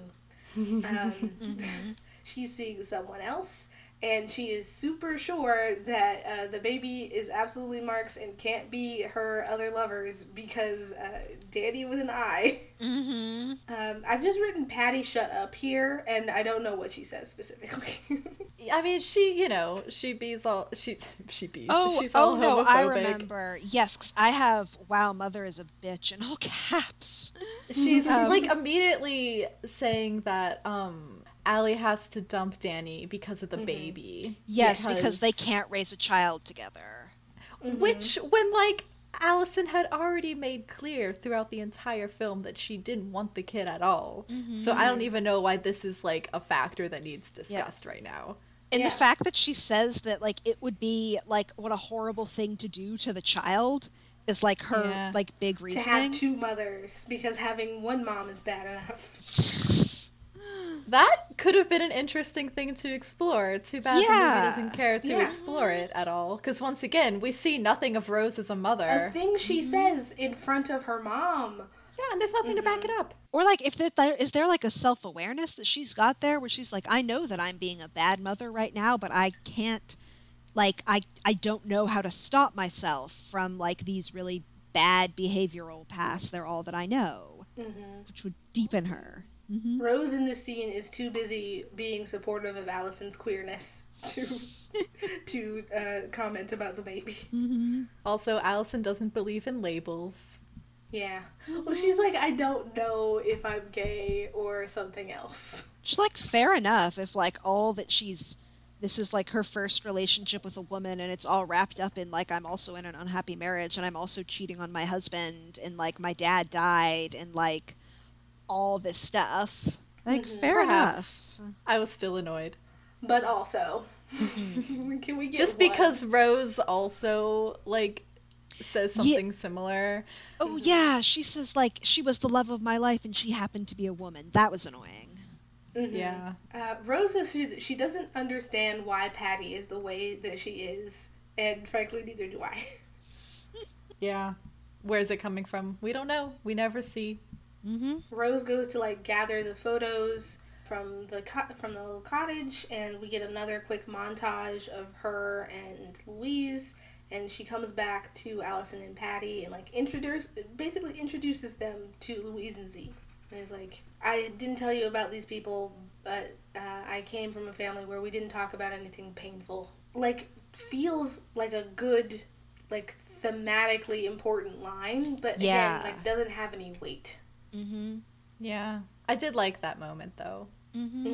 Patty calls Louise an exhibitionist because in one of the pictures she's got like side boob going on.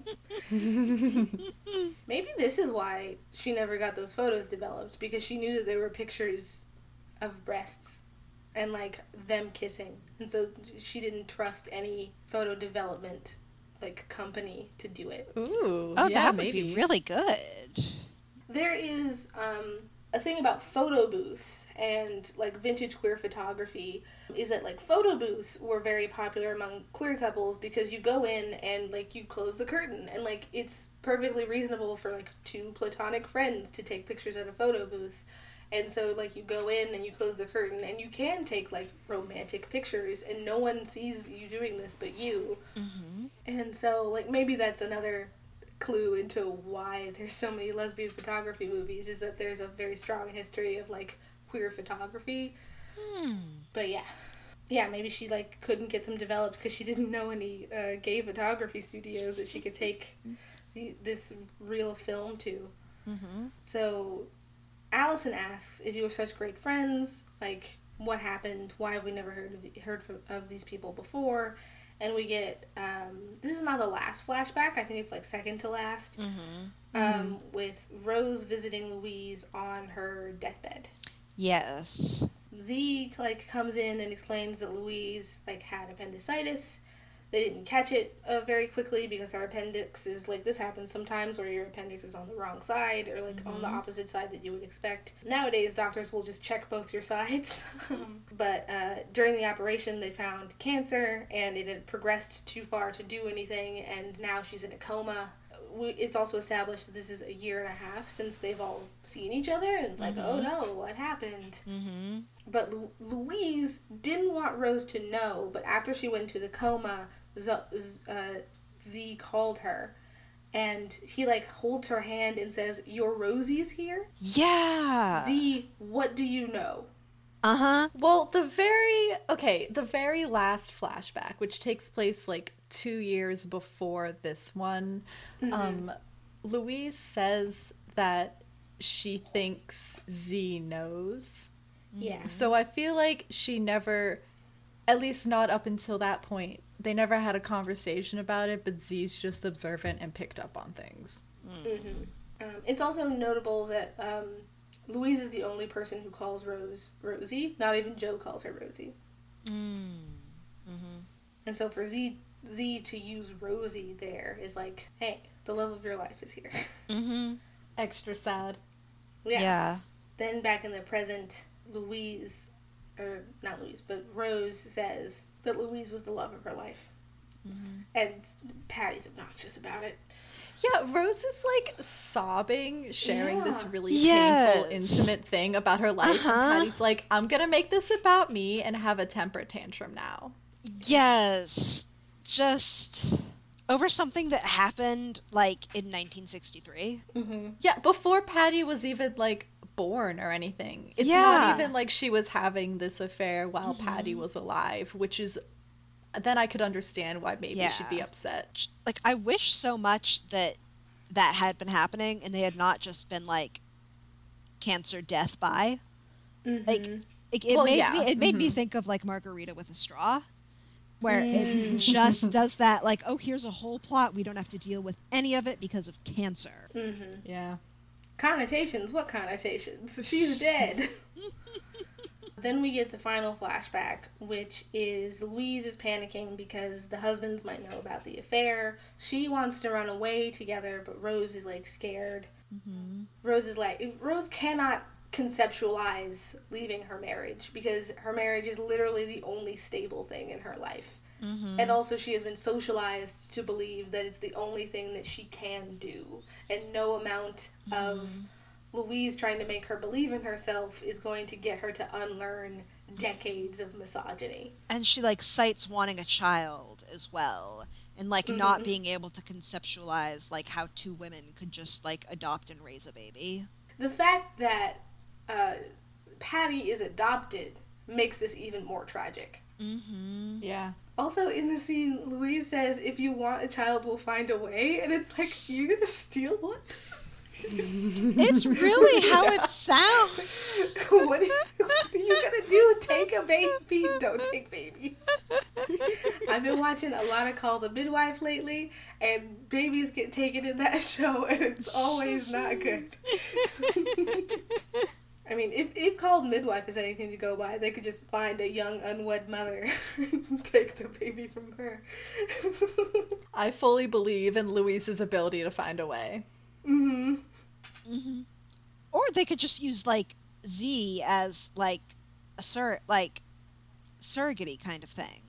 Yeah, like, put his just name get, on the like, paperwork. a donation. Yeah. Mm-hmm. Mm-hmm. He seems But like then he'd be cool Z with would be it. alerted to it. But Z's gay. Yeah, or just, like, have They've sex with... very clearly alerted, or not alerted, but implied that they were never going to see either their husbands again if they ran away together. Well, That you was the get whole thing. pregnant first. Like, have Yeah. Oh, sex I with see. Z, and then, like, run away once, like, you get a positive test. And just... Z doesn't want kids, though. Mm. Like, hey, I know we talked about never wanting kids, but now I want one. Let's have sex. It's kind of weird. I mean, if you wanted to be very, like, amoral about this, like, what birth control are they using? Oh, okay, Maddie. I'm Okay. It's not worse than stealing a baby from an unwed mother. True. I see you, Maddie. All right. Well, you wouldn't steal the baby from the unwed mother. You would find an unwed mother. No, we specifically said steal, Hal. Alternatively to stealing it. Because this happens in Call the Midwife all the time, where there's like a teenager who's pregnant, and either her parents don't want her to keep the baby, or she doesn't want to keep the baby. And so you just, like, take care of the teenager for a while she's pregnant, and then you have a baby. Okay. So that's how Louise and Rose broke up, because they can't have a baby together, and Rose has not yet considered adoption. Mm-hmm. In the present, Rose explains that she was, like, afraid of not being normal. Like, her whole life was based on what she was supposed to do. And so running away with Louise is not on that list of things where she's supposed to do them. And so she can't even... It's not a possibility. It bums me out that, like, and this bums me out from both, like, a emotional reaction to the movie and, like, a writing standpoint, that it doesn't seem as though she then changed anything. like after Luis died. Yeah. There was no like how Rose from Titanic, when Jack dies, then goes out and lives like an amazing risk-filled life that like even though she doesn't have the love of her life, like she still went out and took those lessons and was like brave and happy, and whereas like you don't get any of that. Like there was no other woman, like she did end up having a child, but like she still stayed with her husband, who then like casually cheated on her a bunch. Like where's the development in her that took place due to like this affair? Is this again why she's so staunch about Allison following her dreams? Because she never did.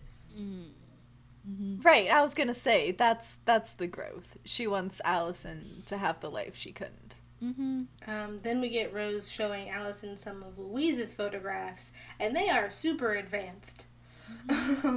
Just Yeah, definitely not from the Yes. 60s. They remind me of what's that photographer? Mapplethorpe. They remind me Yeah, they reminded me of that too. of Robert Mapplethorpe's pieces, who, if you don't know, he's a gay photographer in the 70s. There's a pretty good biopic of him with Matt Smith. Not a great dude, like, as a person, but his photographs were part of the movement that made photography an art, and also destigmatized erotic photography. He does a lot of work with like flowers up against like naked bodies, and like that's one of the photos that we see of Louise's, like a rose up against like a woman's torso. Like maybe they're making a deliberate like Mapplethorpe reference, but also he wasn't born yet. Maybe they're trying to imply that Louisa like could have been like a Mapplethorpe if it wasn't for the fact that like she was denied opportunity and also died of cancer. Allison wants to show her photos to her editor. Specifically, she says because she wants Louise to live on. And Rose is like really like devil may care about this idea. Even though she just like poured her heart out about this woman and has been like having vivid flashbacks about her all weekend. It's like, I don't care what you do with the photos. It's like, what? Yeah, that was kind of weird. Then we get Patty is out fishing. She's like just like sort of holding the fishing rod.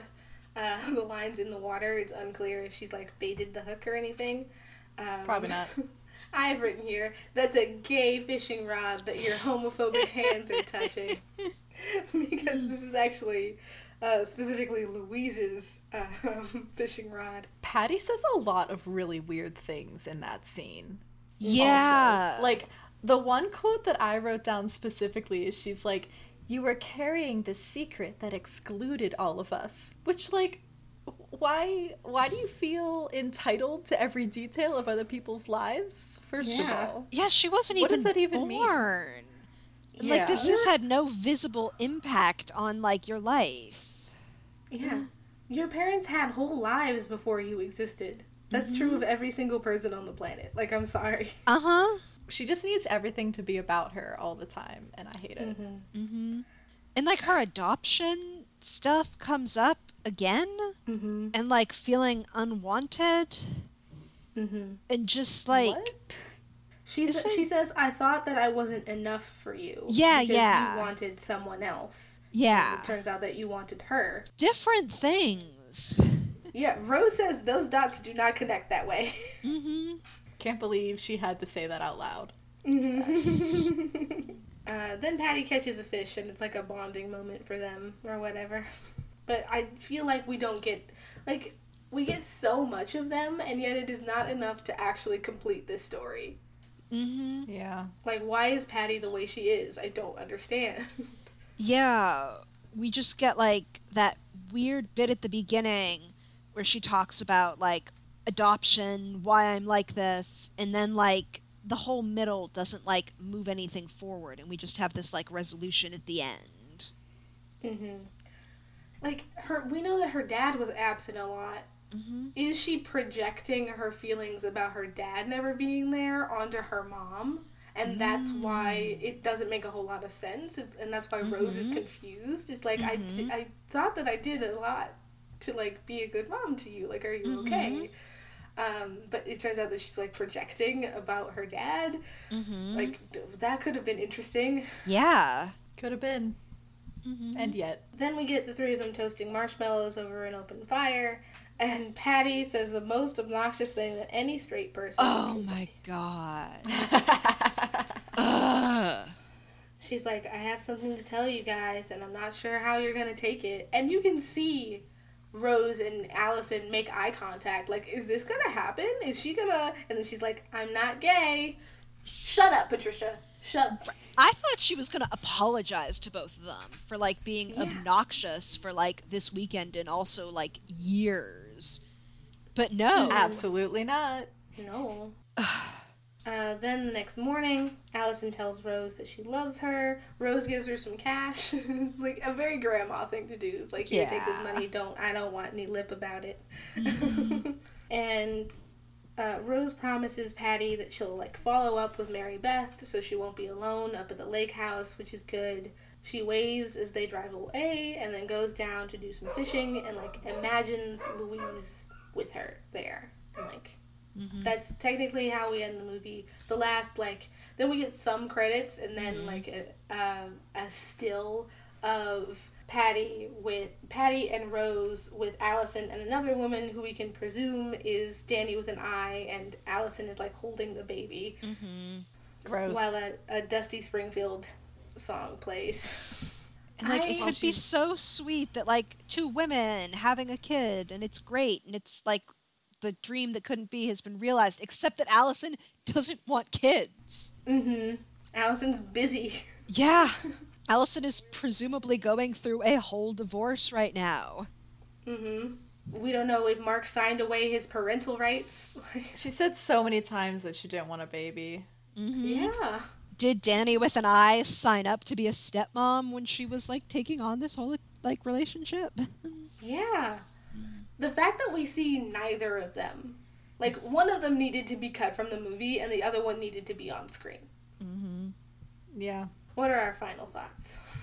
I just really wish Allison and Mary Beth were Endgame.